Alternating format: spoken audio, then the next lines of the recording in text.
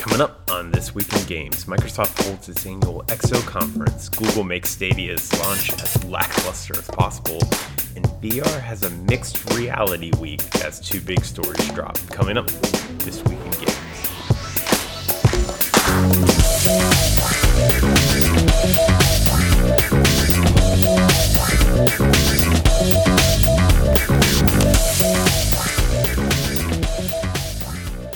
It's that time of the week for your video game industry news rundown. I'm your host, Eric McConnell, and we had it all this week. We had drama, we had conferences, announcements, good stories, bad stories, everything you could hope for from the game industry. So let's kick it off. Microsoft held its annual XO Expo this week. XO 2019, or XO 19, is Microsoft's consumer-facing Xbox event.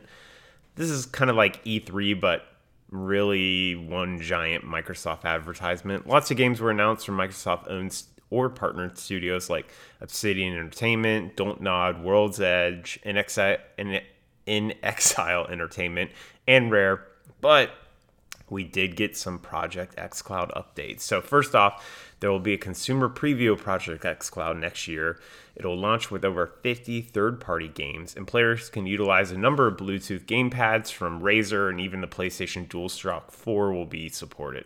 Nothing groundbreaking, but the 50 third-party games, including the giant list of first-party titles by Microsoft, is kind of like a direct stab at Google, who announced earlier this week that they're only launching Stadia with 12 titles. So, xCloud is already setting itself up to be the streaming platform to kill.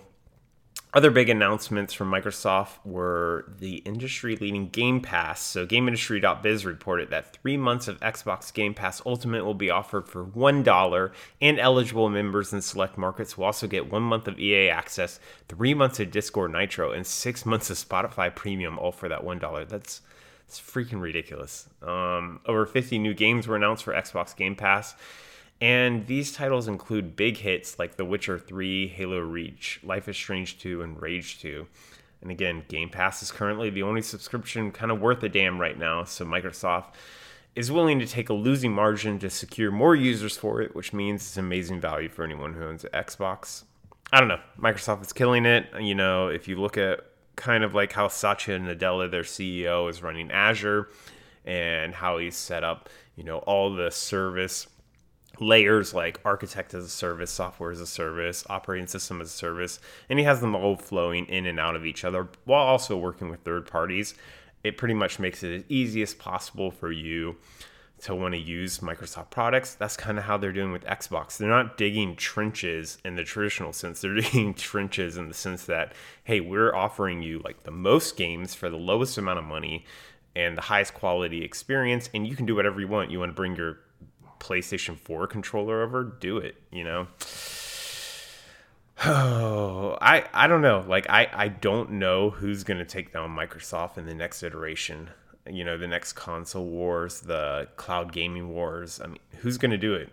They're kind of all the pieces in place right now, and you really need to start setting up these pieces like 3 years ago if you wanted to take them on. So it's going to be interesting to see.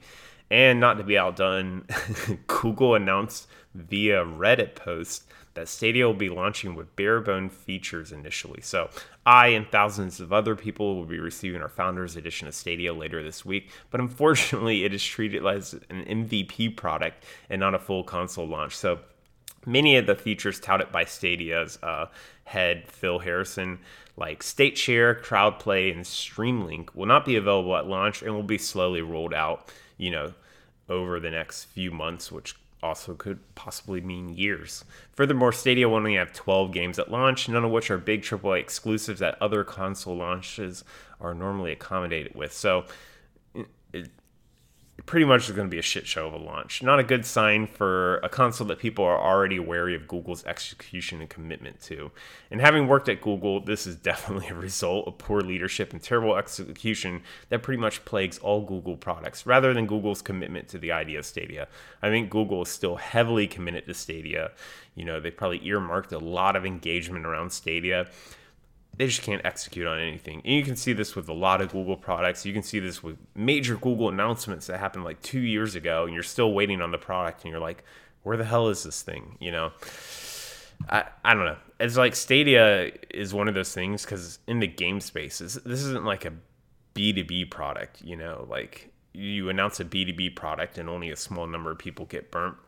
You can't announce a game console and come out the gate and claim that you're going to be like taking on all the big giants and then like do this. So I guess they'll have to learn the hard way. All right, next up, legendary game engineer and Facebook employee John Carmack moves on from Oculus and VR at Facebook to focus on AI. So the legendary Master of Doom himself, John Carmack, had quite the story this week. After winning the Lifetime Achievement Award at the VR Awards earlier in the week, Carmack then announced he was moving away from his position as CTO of Oculus to an advisor role and instead will be focusing his efforts on AI at Facebook.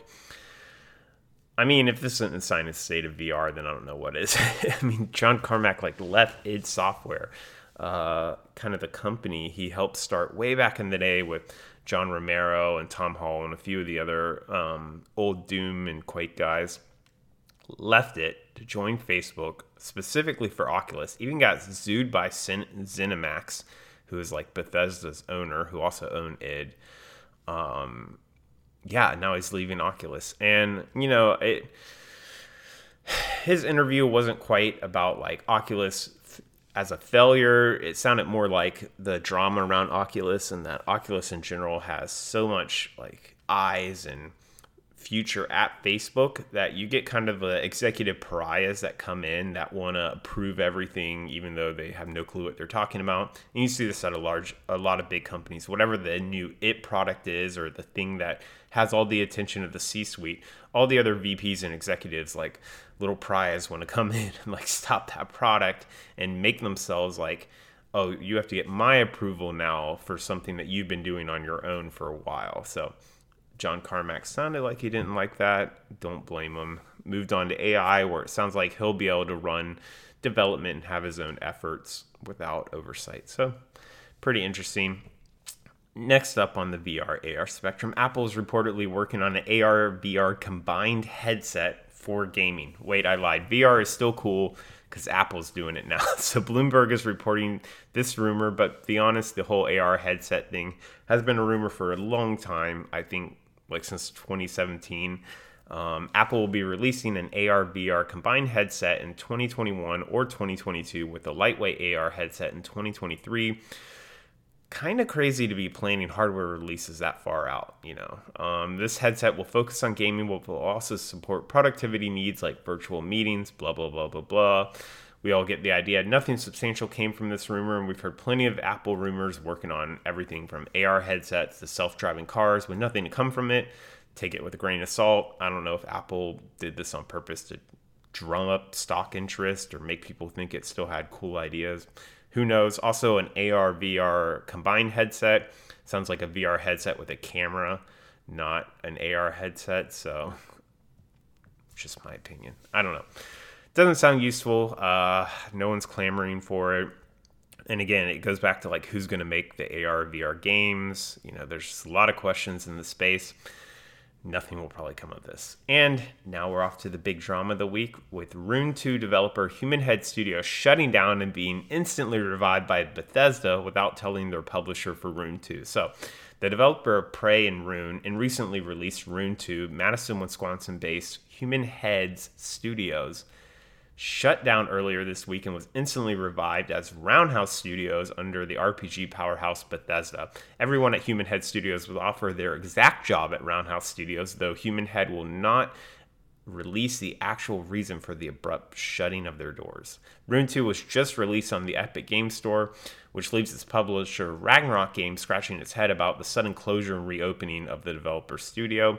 Ragnarok Games said they'll support Rune 2, even though it seems like Human Head Studios will not. Okay, there's a lot more to the story. That's kind of the summary. To me, it's one of two things. Either a studio GM is attempting to save massive amounts of money and pocketing the sales of Rune 2 directly by laying everyone off, so maybe the contracts of the studio had profit sharing or bonuses or something. They just released Rune 2, like they just released the game they'd been crunching and working on, shuts down the studio and gets reopened. Sounds like, you know, someone at Human Heads is probably going to still be getting whatever their cut is with Ragnarok Games and Epic Game Store. So it's probably like 30% of all sales. Someone's going to be pocketing that money. It sounds like some GM did this to do that. Or alternatively, the other conspiracy theory is Human Head Studios is pulling some contract bullshit by closing and magically reopening. Maybe they were obliged to keep making these Rune RPG games. Maybe, something else. Maybe they get the IP. They get the Rune IP if they shut down and Ragnarok doesn't get it. I don't know. There might be some contractual bullshit. And we'll probably never know the truth of it, but this is so fishy. Like, it's so random and so fishy. The publisher didn't even know what was happening. You close the studio, reopen it as a new studio name under Bethesda, and everyone keeps their exact same jobs. So much fishiness. I hope they have a good accountant for their taxes this year. That's all I'm going to say. All right, let's move on to business news. Epic acquires Quixel, the creator and owner of Megascans. So Megascans is one of the most used texture libraries in the game industry. Megascans has tens of thousands of 2D and 3D assets that are used for developing real-life looking textures in games. After the acquisition of Quixel by Epic completes, all the assets will be available for free on the Unreal Engine, and Epic's gonna make Quixel's tool sets called Bridge and Mixer also available for free. Now, there's no timeline on this, but sometime after this acquisition clears, so probably in a quarter maybe. Unreal is just beefing up at this point. I mean, Epic is really setting themselves up to like differentiate themselves from Unity by providing all the stuff that developers who are trying to sell stuff in the $50 to $500 million range would care about.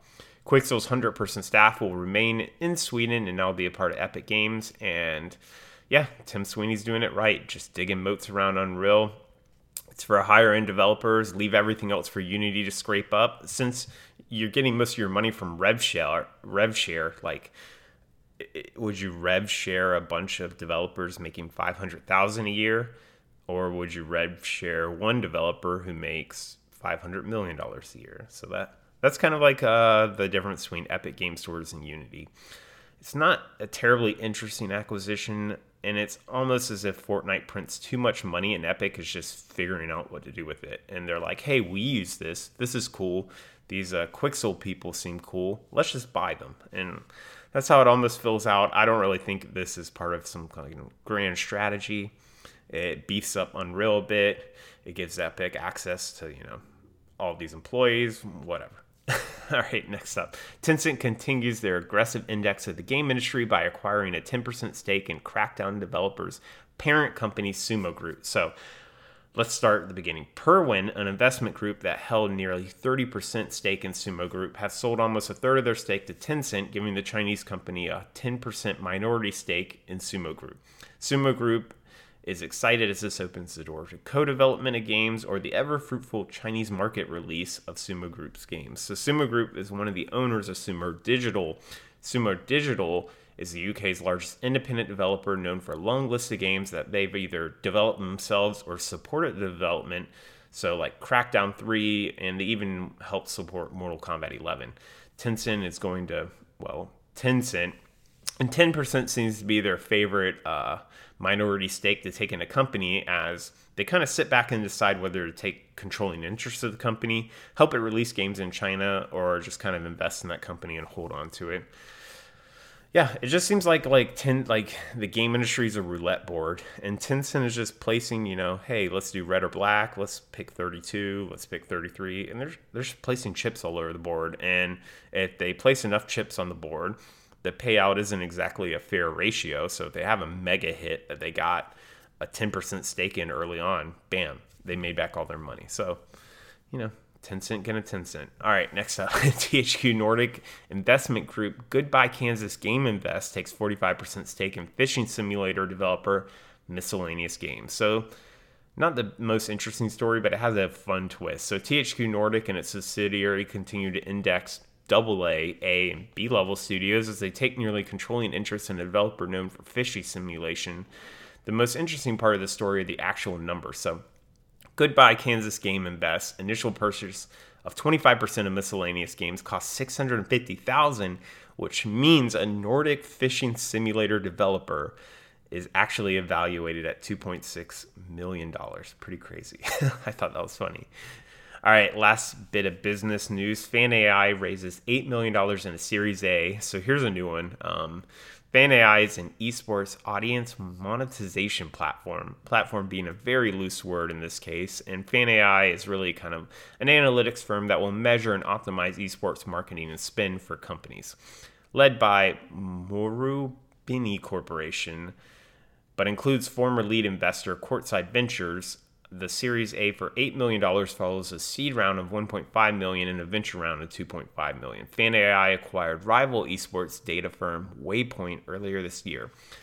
It's hard to know the true value here. So there's so many firms in Silicon Valley right now. Like I walk out, spin around with a rock in my hand, and just throw it, and I'll hit a data firm that's mining data for video and streaming. And it's kind of a hard question of like, what could a company that specializes only in esports bring to the table that a larger company that has hooks in all video and streaming platforms can't? And the answer is, I don't know. Just plain armchair marketer, I'd rather have a view of the entire market rather than just a hyper-focused view on esports. However, what normally happens at big companies is you don't just choose one firm to use. So you'll use 20 firms or 10 firms, and you'll compare their data against each other. So if you're in the esports market, you're probably going to use Fan AI along with other big incumbents that do kind of broad streaming and video data analytics. Makes sense. All right, let's get to the one people news of the week. Double Fine's VP of Business Development departs Double Fine post Microsoft acquisition. So Greg Rice, the VP of Biz Dev at Tim Schafer studio Double Fine, departs after Microsoft acquired the studio. I'm going to go out on a limb. He didn't say this. I'm saying this likely because the studio now owned by Microsoft. A VP of Biz Dev has much less autonomy and ability to make deals than it did when it was an independent studio. Rice has no immediate plans, but shared memories of Double Fine on Twitter. And let's wrap up the week with some uplifting news. 2 major game charities finished up this week. So Bungie raised $1.6 million with their Game to Give pledge drive. The Destiny community could donate to the pledge for in-game rewards, and the funds will be given to the Children's Miracle Network. And the other one was annual charity streaming event Desert Bus for Hope finishes up at $860,000 raised for Child's Play, a program that donates games and toys to sick children. So great job, game industry. Very proud of us. All right. If you like what you hear, please hit the subscribe button on your favorite podcast app. Also, leave me a comment and let me know how you think I'm doing. And I'll see you guys next week for This Week in Games. Take care.